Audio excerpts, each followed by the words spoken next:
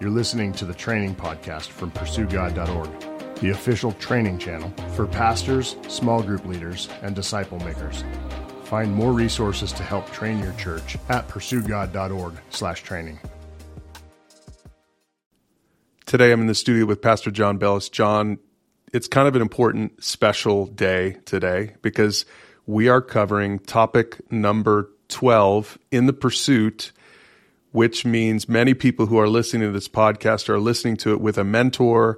They've gotten all the way through our 12-week series at PursueGod.org called The Pursuit, and we're going to talk about Disciple Maker Essentials today. But before we do that, I think congratulations are in order. Yeah, absolutely. What an exciting time for someone who's gone through the first 11 weeks of The Pursuit, and now you're on the launch pad, right? You are getting ready, hopefully, to go out and help the next person pursue God. So we just want to say a big congratulations. We're excited for you, and we can't wait to see how God uses you to go out and help the next person go full circle. Yeah, and it's not only for the benefit of the other person. Remember, I know that a lot of you are listening to this saying, "Oh man, it's been great to be in a disciple-making relationship with somebody else," right? Presumably somebody else brought you through this. So you already you've already experienced a lot of the stuff we're going to be talking about today. Hopefully your mentor has really modeled this for you. But I know that you're probably nervous. I know that you're thinking, I don't know if I can do this. And just look, the early disciples were nervous too. You know, the biggest prayer of the early disciples in the book of Acts, which is when the church got started through disciple making. The biggest prayer, go read it for yourself. They prayed for boldness. They prayed for courage. So we encourage you to pray for boldness and courage. And you can do this. And we just want to spend some time kind of hitting some of the essentials that maybe we haven't covered so far, because our hope, our goal is that you would go from here after covering this topic with your mentor, that you would really get to work and start praying and thinking about who you can pass this on to, who you can walk with, engage in conversation with, and eventually establish in the faith, in the Christian faith, by bringing them through the pursuit, just like this. And then hopefully someday, not too long from now, you'll be empowering somebody else to go make disciples. And that's really what this is all about, is this kind of viral strategy for getting the word out and inviting people to really know the Jesus of the Bible and become a full circle follower of Jesus. But really, John, that leads to the first of the 5 disciple maker essentials. The first thing that we want people to know is that this is about a relationship, that you need to commit to a relationship. None of this matters if you don't care about the person you're mentoring. Because, John, I think a lot of people maybe even have a little bit of a feeling like this seems too strategic. Like you're telling us the 3 E's. You're giving us tools. We're using a website like PursueGod.org, and I think it's easy to get the wrong idea that this whole thing it's like all about a factory, like a disciple-making factory. And that couldn't be further from the truth. Even though there's strategy and structure, it really all boils down to a relationship. Well, think about how Jesus did it with the disciples. We would be foolish to say that Jesus wasn't strategic. Jesus was very intentional about the time he spent with the disciples. It's interesting to me in the Gospels how often Jesus asks questions that he clearly already knew the answer to. So throughout his time with the disciples, there was an intentionality, there was a strategy, but obviously there was relationship. Right? You know, Jesus ate with the disciples. He slept with the disciples. He labored with them. They laughed together. They cried together. They really lived life together. And I remember somebody telling me early on, even before I was in ministry, Brian, way back years ago when I first got into coaching, they said, you know, these young boys don't care what you know until they know that you care. And I think that's so true in our mentoring relationships. If the person that I'm mentoring doesn't know that I care about them, if they don't trust that I have their best interests in mind, they might still listen to me out of politeness, but I doubt they really care about the truth I'm trying to help them discover. Yeah, Jesus himself modeled this, John 15. By the way, if you want some great reading as you're preparing yourself to disciple somebody, read well, read all of the Gospel of John, but read John chapters 13 to 17. These were the chapters where Jesus is kind of giving his final pep talk to his disciples. And here's what he says in John 15, verses 12 through 17. He says, again, these are just to his disciples. He says, "This is my commandment, love each other in the same way I have loved you." Now, bear in mind that he's about ready to, this whole time he's talking about going out and doing the work and all this. He's talking about being on mission. That is a major theme in these chapters. But the bigger theme than even mission is love. He says, love each other the same way I have loved you. In other words, Jesus did mentoring by keeping the relationship in mind. He says there's no greater love than to lay one's life down for friends. And he says, you're my friends if you do what I command. So look, he's talking about friendship. He says in verse 15, "I no longer call you slaves because a master doesn't confide in his slaves. Now you're my friends since I've told you everything the Father told me." And then, those first few verses, John, are about friendship and about love and relationship. But then he says this, I love this in verse 16, "You didn't choose me, I chose you. I appointed you to go and produce lasting fruit so that the Father will give you whatever you ask for using my name." So look, right here in the midst of all this talk about friendship and love and relationship, he gets back to mission. He says, I chose you. You didn't choose me. I chose you, and I chose you for a reason. I had a reason. I had a purpose in mind. I had a vision for you all along. This was Jesus' vision all along. And so he has relationship, but he has mission. These two things are so intertwined. And then he ends with relationship again. Verse 17, "This is my command, love each other." So as I read those verses, those chapters, John, I'm seeing these two themes, love, relationship, and mission. They go hand in hand. And I think people need to remember that as they're discipling people. If you really care about them, you're going to build a relationship with them. But also then if they care about you, then they're going to want to be on mission with you and with Jesus.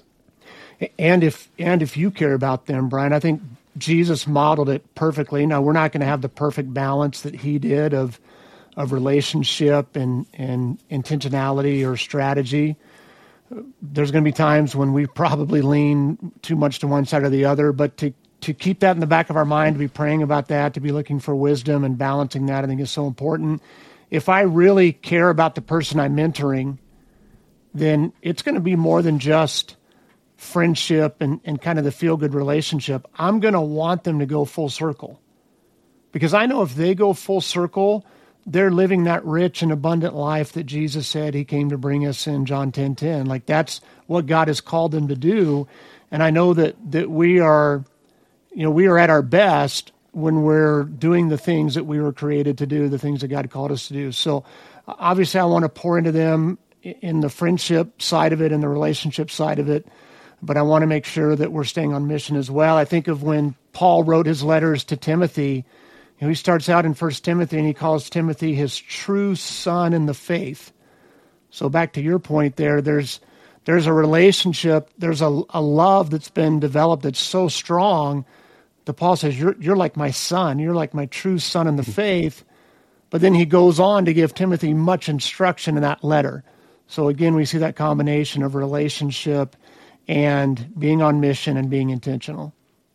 Yeah, I think it's sad. It's a sad commentary that there are a lot of Christians who they only get the one half of it. They only get the relationship half of it. I've had Christians brag to me about how long they've been in their small group at church, that they've done, quote unquote, done life with their small group for 30 years.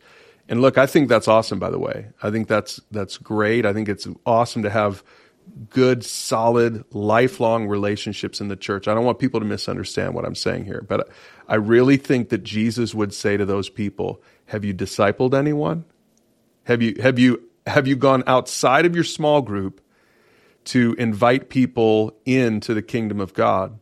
And sadly, John, most Christians, I'll even say not just many, but most Christians would have to answer that no. I've never actually discipled anyone because they only think about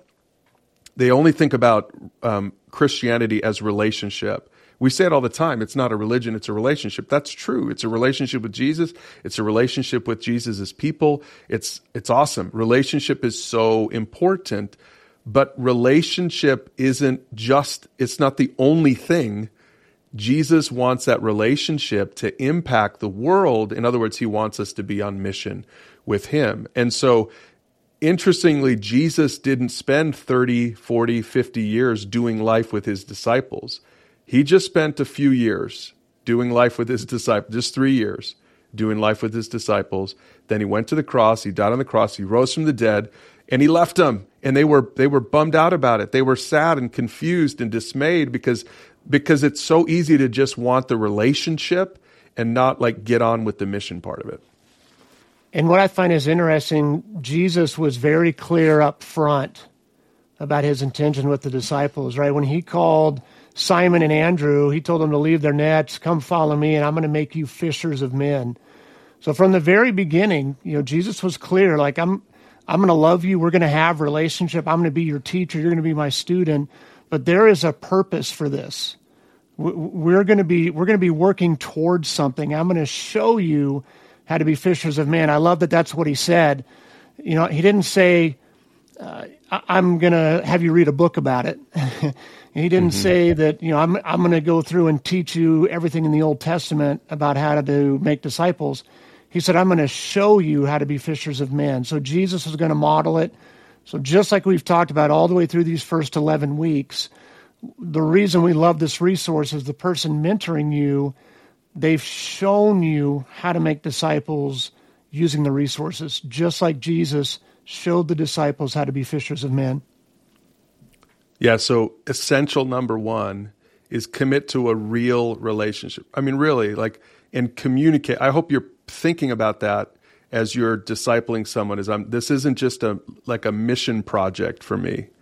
That's not who this person is. I really want to know this person, just like Jesus wanted to know his disciples, and his disciples wanted to know Jesus. So it really, really develop a relationship. Be prepared, count the cost to be a part of that other person's life. That's really important. Okay.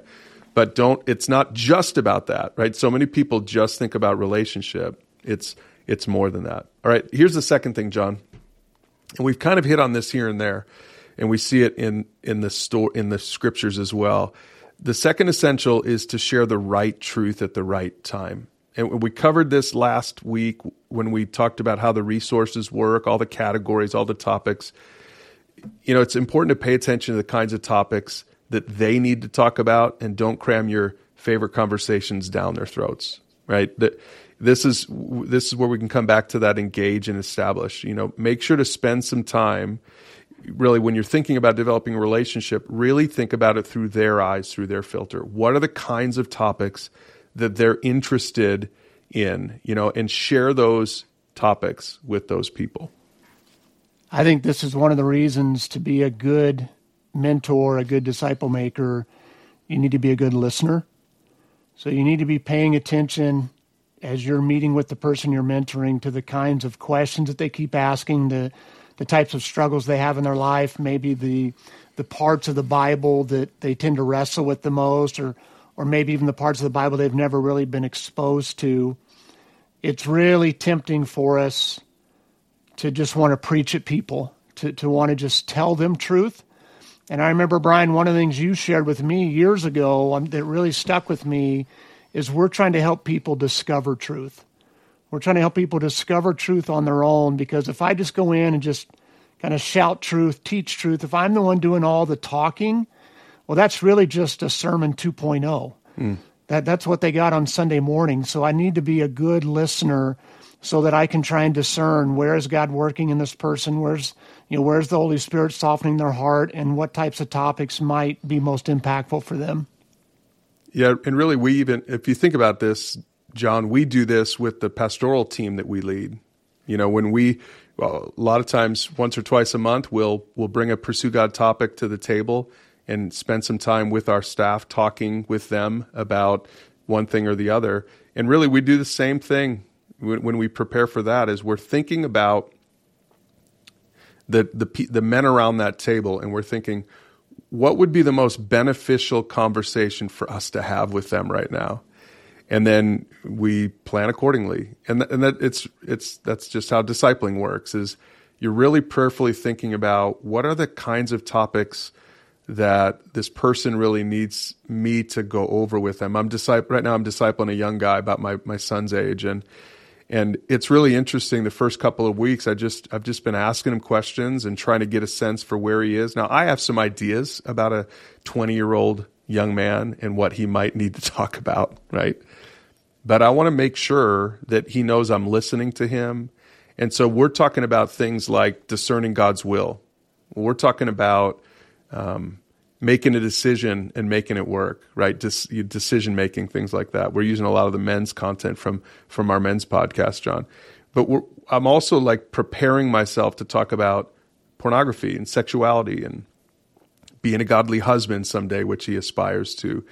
So I'm excited about the conversations that we're gonna be having, and I'm also ready to show up to coffee with him and be ready to punt on the one that I had picked, because maybe something happened that week in his life, and I can tell we need to pivot and talk about something else. So that's really where the tools are so helpful. They're just so flexible. You can pick a topic, and if it doesn't happen to be the right one for that week, just try something else, you know. This makes me think of a recent interaction I had with a young man. I've been mentoring him and his wife as a couple. We first met because of some issues in their marriage. So again, share the right truth at the right time. They came and asked if we could do some marriage counseling. And so we spent about 3 months really going through a lot of the marriage topics, the importance of communication and building trust, some of our marriage basics, how not to be defensive in a marriage. And then as we were doing that, it was really interesting. I may have shared this even on the last podcast in Lesson 11, but God started to do a really amazing work in their marriage. You could visibly see it as they would come in and go through our mentoring sessions. And then they started asking questions about their 2 children. So they have 2 young kids, both under the age of 7. And you could tell that the children were a source of some of the tension within the marriage. And so just listening to that and hearing them, I said, hey, what about we take a break from some of these marriage topics and do some parenting topics for a little bit? And so we did that. We spent 3 or 4 weeks in the parenting topics. They were seeing, again, God do some really cool stuff. And then they said after that, John, we've looked at some marriage topics with you. We've done some parenting stuff. And all the topics come from God's Word. Can we just do some Bible topics, some faith topics? And I said, absolutely, I would love to do that. So we went through the pursuit. And long story short, kind of fast forward, not very long ago, about a month ago, they were scheduled to meet with me. The wife was home with one of the children who was pretty sick, and so just the husband came. And I didn't just say, all right, let's make sure we go through that topic that I had sent you guys. I stopped and I just said, hey, Dave, do you think you still want to do this topic, or do you want to do something else since your wife's not able to be here with us? And he said, actually, John, could we just talk about Ephesians? And I said, I would love to. What do you want to talk about? And he said, Ephesians 2, 1 through 10. And right there in that meeting, Brian, as he read 2, 1 through 10, and if you're familiar with that passage, those that are listening today, it talks about how we were once children of wrath, but through the grace of God, we can become children of God. And it talks about how we are saved by grace through faith. It is not of works, so that no one can boast. And then in verse 10, it talks about the works that God has prepared for us in advance. And so we had this really cool conversation about the correct order, that it's sin. We have to recognize we're sinners. Then we talked about grace. We talked about faith. And then we talked about the works that come after that, not because we're trying to earn our salvation, but because we're grateful for what God has already done. And right then and there in that meeting, he looked at that passage after he read it, and he said, that's me. Like, I used to be a child of wrath, and now I'm a child of God, and I know it's through faith in Jesus and only because of God's grace. So that's a perfect example of what we've been talking about. I could have gone in 6 months ago and said, hey, we've done enough of this marriage and parenting stuff. Let's get right into the gospel. And I think there's a good chance that would have turned them off. But by really meeting their needs, and again, the whole time we're using Bible. I mean, every conversation in the library is based out of God's Word. It gave me an opportunity to share the gospel with them. Yeah, and I know maybe some of our listeners are just thinking, I don't even know how to share the gospel. Like, John, you're a pastor, so you kind of know what to say. And I would just say, if that's you listening right now, I would just say, go back to topic 4, topic 5, topic 6. It's not that complicated. It's really, really simple. Like, make sure that you know how to talk about sin in a biblical way. Topic 4. Make sure you know how to talk about Jesus in a biblical way. And then make sure you know how to talk about, putting your faith in Jesus, leading someone through a sinner's prayer like that. It really isn't that complicated. I know the enemy wants to make it sound complicated because he doesn't want anyone doing this. It's not hard. And you might say, well, what about the other topics, marriage or parenting or emotions or relationships or some of the other topics from the library? Look, that's what I always love to tell people. Just say, I'm just going to walk alongside you. I don't know all the answers, but we can discover them together. Unpack. That's why the tools are there. They're there so that you can just do your part, which is the third essential for being a disciple maker. Just do your part.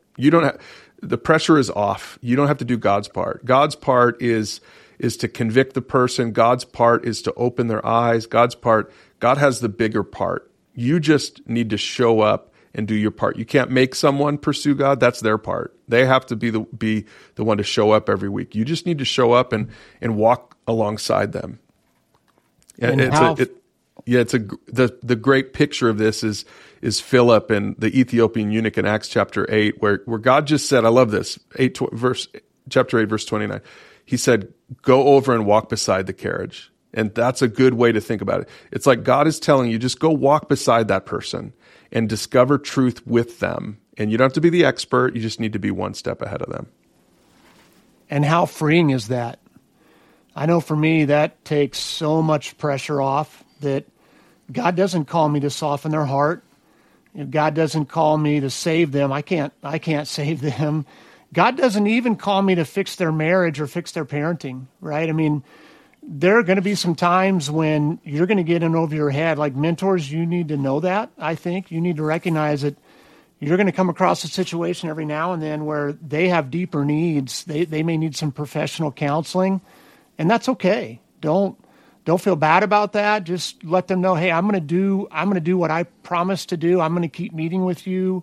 We're going to keep having some conversations, but I think you need some additional help. Now, that doesn't happen obviously with every person we mentor, but every now and then that'll come up. I know I have referred people over to professional counselors for issues they're dealing with that are just, they're not my part.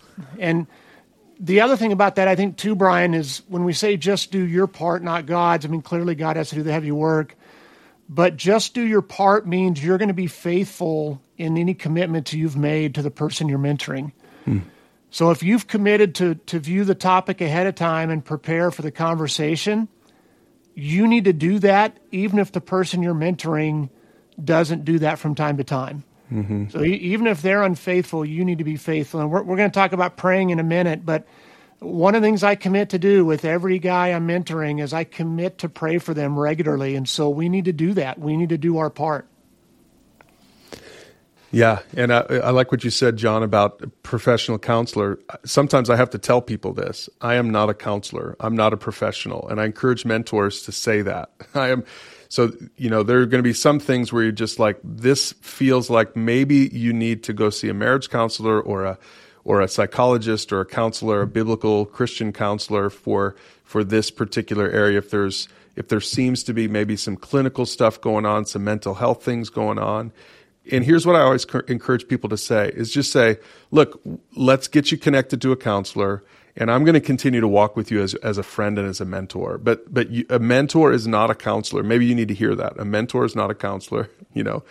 You are just walking with someone, using these tools from Pursue God, and really, we're really trying to see what God is saying to you and to them through His Word in your conversations. That's your part. That's the part that you get to play. And the fun part is that you get to be a part of it. You get a front row seat when someone is ready to come to faith, when someone does have victory over an addiction, or when someone does, all of a sudden the light bulb comes on because they listen to a podcast on one of these topics and they're like, I get it now. Like I see what I was doing wrong here.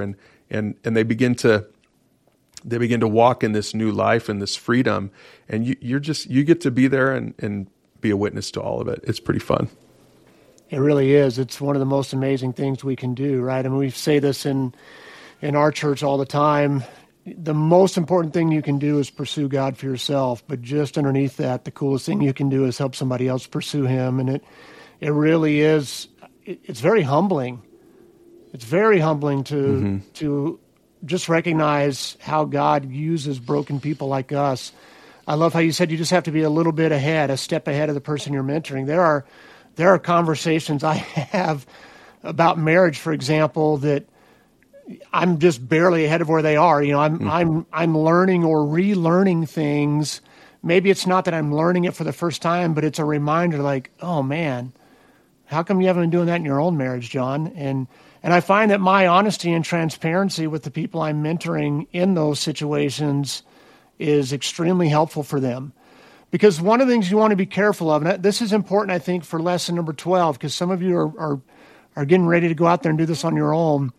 If you think your mentor has it all together in every area of their life and basically is, you know, just one level shy of perfect, then you may think that that's the kind of life you have to go help the next person. That's not true. Like, look at the disciples. You know, literally the night that Jesus was betrayed, they deserted him. They ran away. You know, Peter denies him 3 times. So clearly they didn't have it all together. And look at the amazing things God did through them to build his church. Yeah, that's so true. You know, I had a calculus teacher in high school, my senior year of high school. It was her first year teaching. And by her own admission, every single student in that class was smarter than her. And she was the best math teacher I ever had. And here's why. Because she said, I might not always know the answer. Basically, she was saying, I'm one step ahead of you students. I might not always know the answer, but I always know where to find the answer. And when you're discipling someone, that's a great thing to say. I might not know the answer right now. It's okay to say, I don't know, let's look at the Bible together. Let's see if we can find this together. And what's going to happen with you is what happened with that calc teacher.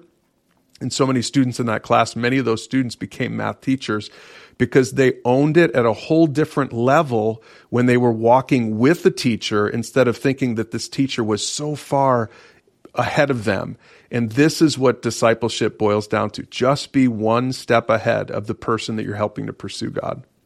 So, John, we've talked about 3 things so far. Number 1, commit to a real relationship. Number 2, share the right truth at the right time.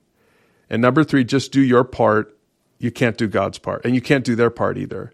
And here's the 4th one, and I want to spend some time on this one, John, because this is the thing that makes me, I'll just be really honest, this is what makes me a little bit nervous when I think about our churches and Christians all over the country, all over the world, using the Pursue God tools to go make disciples. This is what makes me a little bit nervous.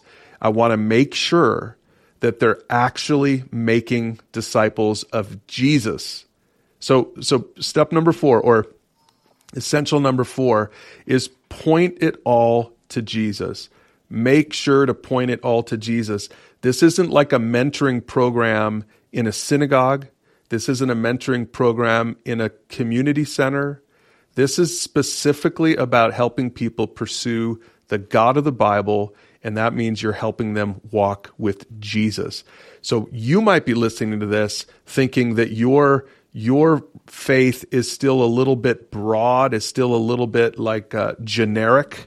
And John, one of the ways I can always tell is when I'm talking to someone and they talk about God all the time and they don't ever talk about Jesus, then I want to sit down with them and say, have you really met Jesus? Because every religion uses the word God. Really, even some religions use the word Jesus. Let's make sure we're pointing people to the biblical Jesus. That makes me think of what we shared earlier about listening. So I think that's a great example. You're mentoring with someone and you rarely hear Jesus come from their lips. I certainly would want to go back and have some of those conversations around 4, 5, and 6 and make sure that they're not missing out. You know, we've been talking a lot in our church series. We're doing a series in Mark right now, and we talked a couple of weeks about how Jesus is greater than religion. And it really is about pointing them to a person. It's not pointing them to a system. It's not pointing them to a set of rules or a checklist. It's pointing them to a relationship. You referenced John 13 through 17 recently, and John 15:5 is one of my favorite verses where Jesus says, I am the vine and you are the branches. If a man remains in me and I in him, he will bear much fruit. And so, the idea is that we're pointing them to Jesus and that they would want to be connected. And I know, Brian, you've said, I think even to your son, I want to make sure you're doing the being and not trying to skip to the doing. We need to be connected. We need to be in relationship with Jesus because according to that verse in 15, if we are connected, then the fruit takes care of itself. He doesn't say you might bear fruit or, hey, then you'll have an opportunity to bear fruit or possibly you'll bear fruit. He says, no, if you're connected to me, you will bear fruit. So we absolutely want to make sure that we're pointing it all to Jesus. Yeah, and that just means for you, do an audit on your own words, your own language, your own life. Is your life centered on Jesus? If you're going to go make a disciple, I think it's important that your life is centered on Jesus. So maybe the reason that some people don't talk about Jesus is because their discipler, their mentor doesn't really ever talk about Jesus. They just keep it really generic. And again, look, we've got all kinds of resources on God. We're not trying to throw the concept of God under the bus. For sure, we believe in the God of the Bible, who is Father, Son, Holy Spirit. But when it comes to discipling someone and helping them to know the God of the Bible, Jesus cannot be left out of it. Jesus himself said, no man comes to the Father except through me. Christianity is the most exclusive religion in the world. It is extremely exclusive, and we're living in a more and more inclusive society. And it's important for us to make sure that we're biblical in our disciple making. It is very exclusive. You are saying to somebody, will you trust in Jesus for your salvation? And you yourself need to make sure that you've trusted in Jesus for your salvation, because there is not salvation in any other name except for in the name of Jesus. So your communication with the person you're mentoring is important. Make sure that you're falling more and more in love with Jesus and that you're talking about it, because that kind of thing is caught more than it's even taught. Yeah, I think that's great to remember for those of you that maybe you're the mentor right now and you're leading someone through Conversation 12 as you're listening to this podcast. I think it's helpful to even to do an inventory. As you've been bringing your mentee through these last 11 lessons, how often has your language been centered around Jesus? How often is your life centered around Jesus and what he's done for you? I think that's something for all of us to remember. We all know, especially if you've gone through the pursuit and if you're a follower of Jesus, we all know that we come to salvation totally dependent upon Jesus. But do we remember that we also live out the Christian life totally dependent upon Jesus? Or do we get to this point, kind of like the Pharisees where, hey, I trusted Jesus, but now, my day-to-day life is about just my own religiosity. It's about me trying harder. It's about me checking all the boxes. I fear that sometimes that happens. That sometimes in the Christian church, we know we need Jesus to come to salvation, but we forget we need Jesus to live in victory on a day-to-day basis. So essential number 4, point it all to Jesus, and that just leaves us with one more. And there are so many more we can talk about, John, and I would encourage people to check out the training category at pursuegod.org if you want additional training topics, because there's so much more. And in fact, I encourage you to make sure that you are following this podcast, the Pursue God Training Podcast. That's the orange one, if you're into the colors. And so we want to encourage you. This isn't the end of your training. This really is just the launching pad for your disciple making. And hopefully you'll continue to meet with your mentor as you disciple someone else, because you'll probably have more questions pop up. But the last thing we want to say for now, as we close out the pursuit, is to pray, pray, pray. Make sure that you are, like you said, John, make sure that you are totally dependent on God as you go make disciples, just like we're dependent on God for everything.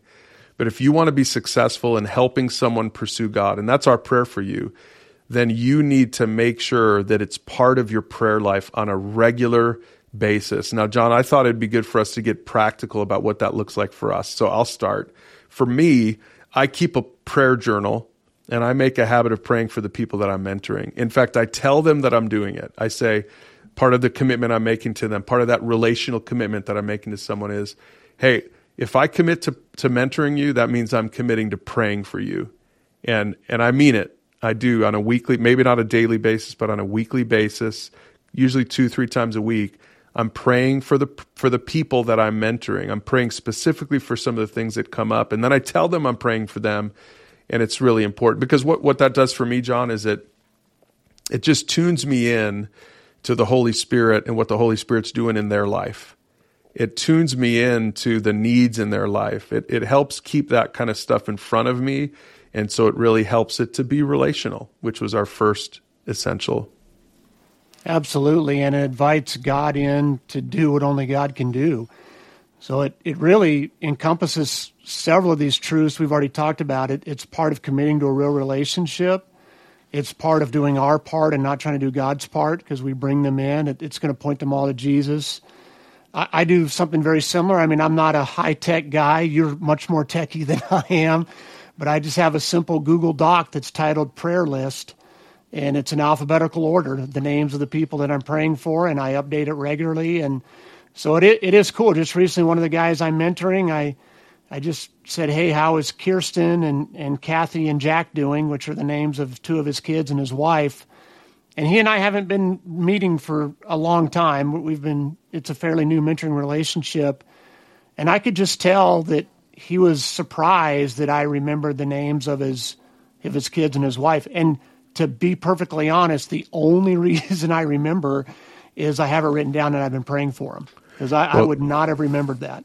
Yeah, that's my story too. I've got a pretty terrible memory, especially memory for names and things like that. That's one of the reasons I have to keep a journal. I actually I do 2 things. I use a Google Doc, but for longer journal entries. But then I also use a task app, and I can create a bunch of different lists, and I just have. They're tasks essentially. I never complete the task. I just use it to help me kind of keep it listed. And I put names down all the time. I'm praying specifically by name for these things. And some of you might be saying, well, so what are you praying for? Well, let me just give you some useful tips for that. Number 1 is if you're still engaging them. Think about the 3 E's. If you're still in the engaging phase with them, pray for wisdom about some of the topics that you need to cover with them. Now, of course, pray for the prayer needs that they have. Maybe they've shared some prayer needs. Pray for those things, of course. That goes without saying. But more than that, pray strategically. Say, God, give me wisdom to know what topics to be talking about in this period of our relationship right now. And pray that they'll show up. Pray that they'll listen to the podcast or watch the video, prepare for the conversation. These are some of the things you can do in that that engaging phase of a relationship with them. And then the biggest thing you can do is just pray for wisdom to know when it's time to move to the next phase, to the established phase. Pray for the right words to say, like it says in Luke 12:12. Jesus told his disciples when he was sending them out, the Holy Spirit will teach you at that time what needs to be said. So pray scripture like that. Say, Holy Spirit, I pray you would teach me what needs to be said this week to this person that I'm discipling.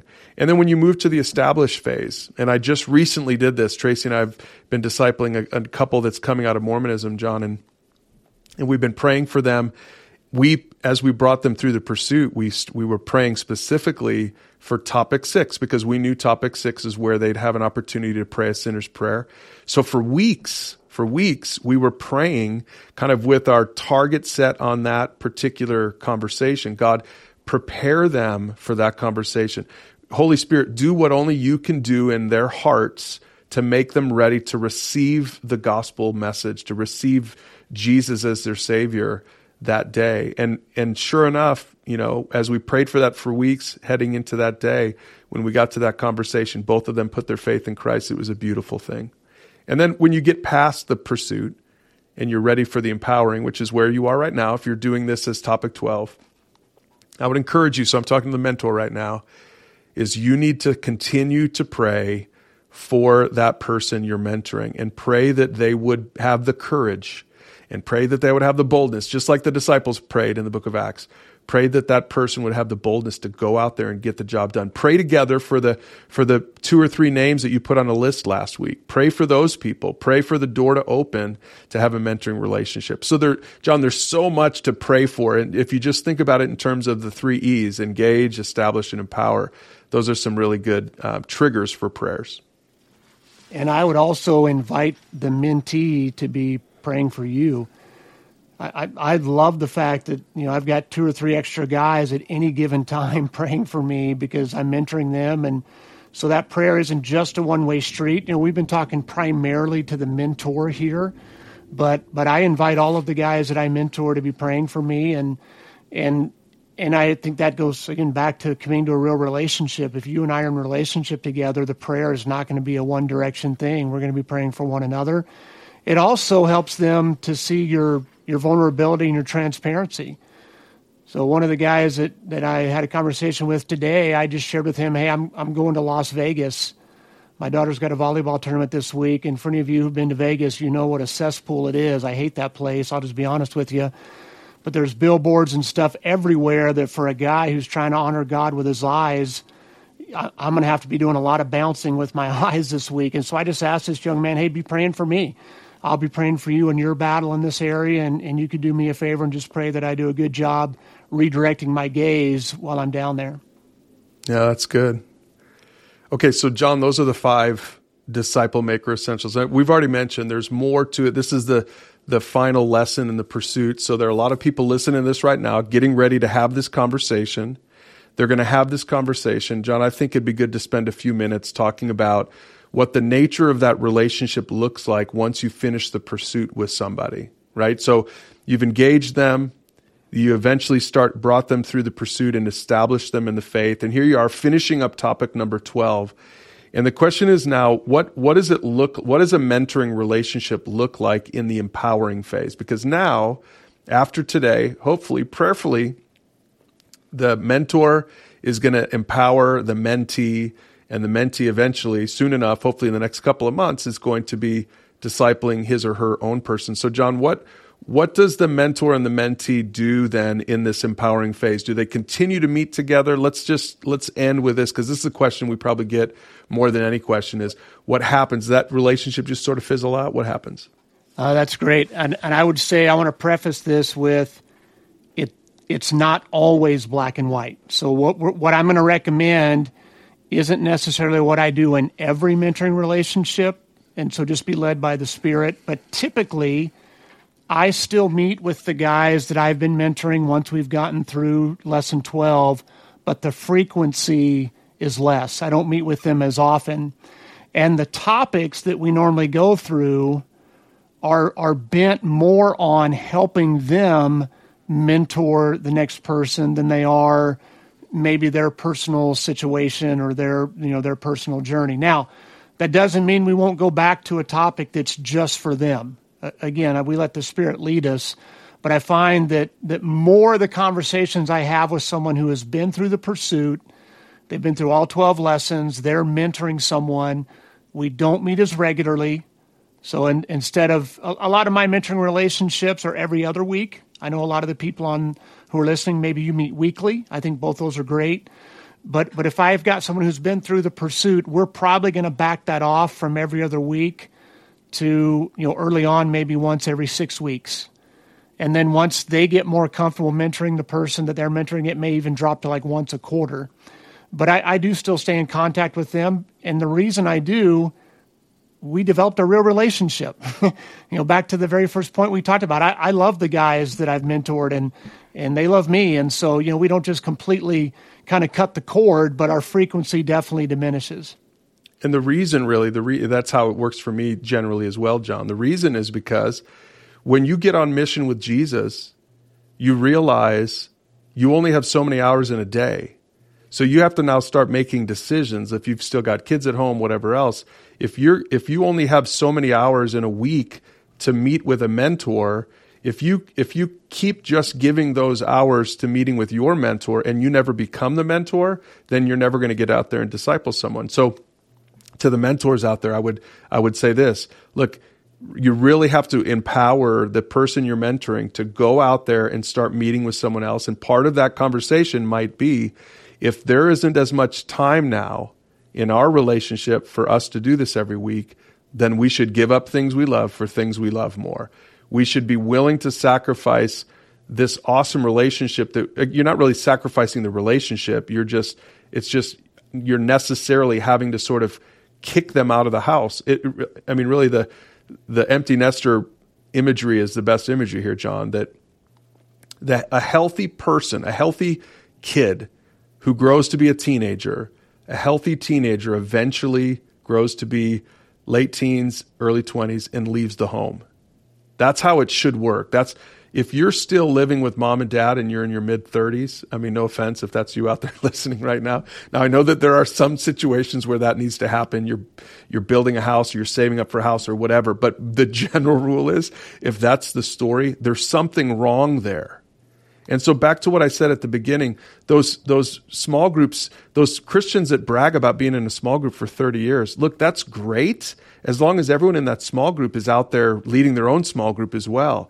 But if it's just become kind of this place where the kid never moved out of the home, there's a word for that. You have a dysfunctional family.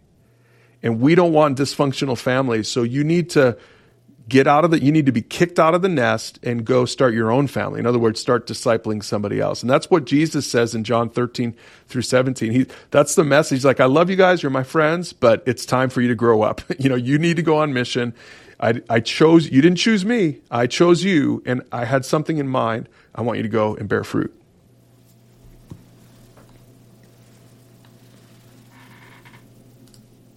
So if you're here at Lesson 12 today, again, we just want to say congratulations. You are at that launching point where it's time to maybe leave the nest a little bit. Doesn't mean that you're going to cut off all communication with your mentor. They're still going to be there to support you.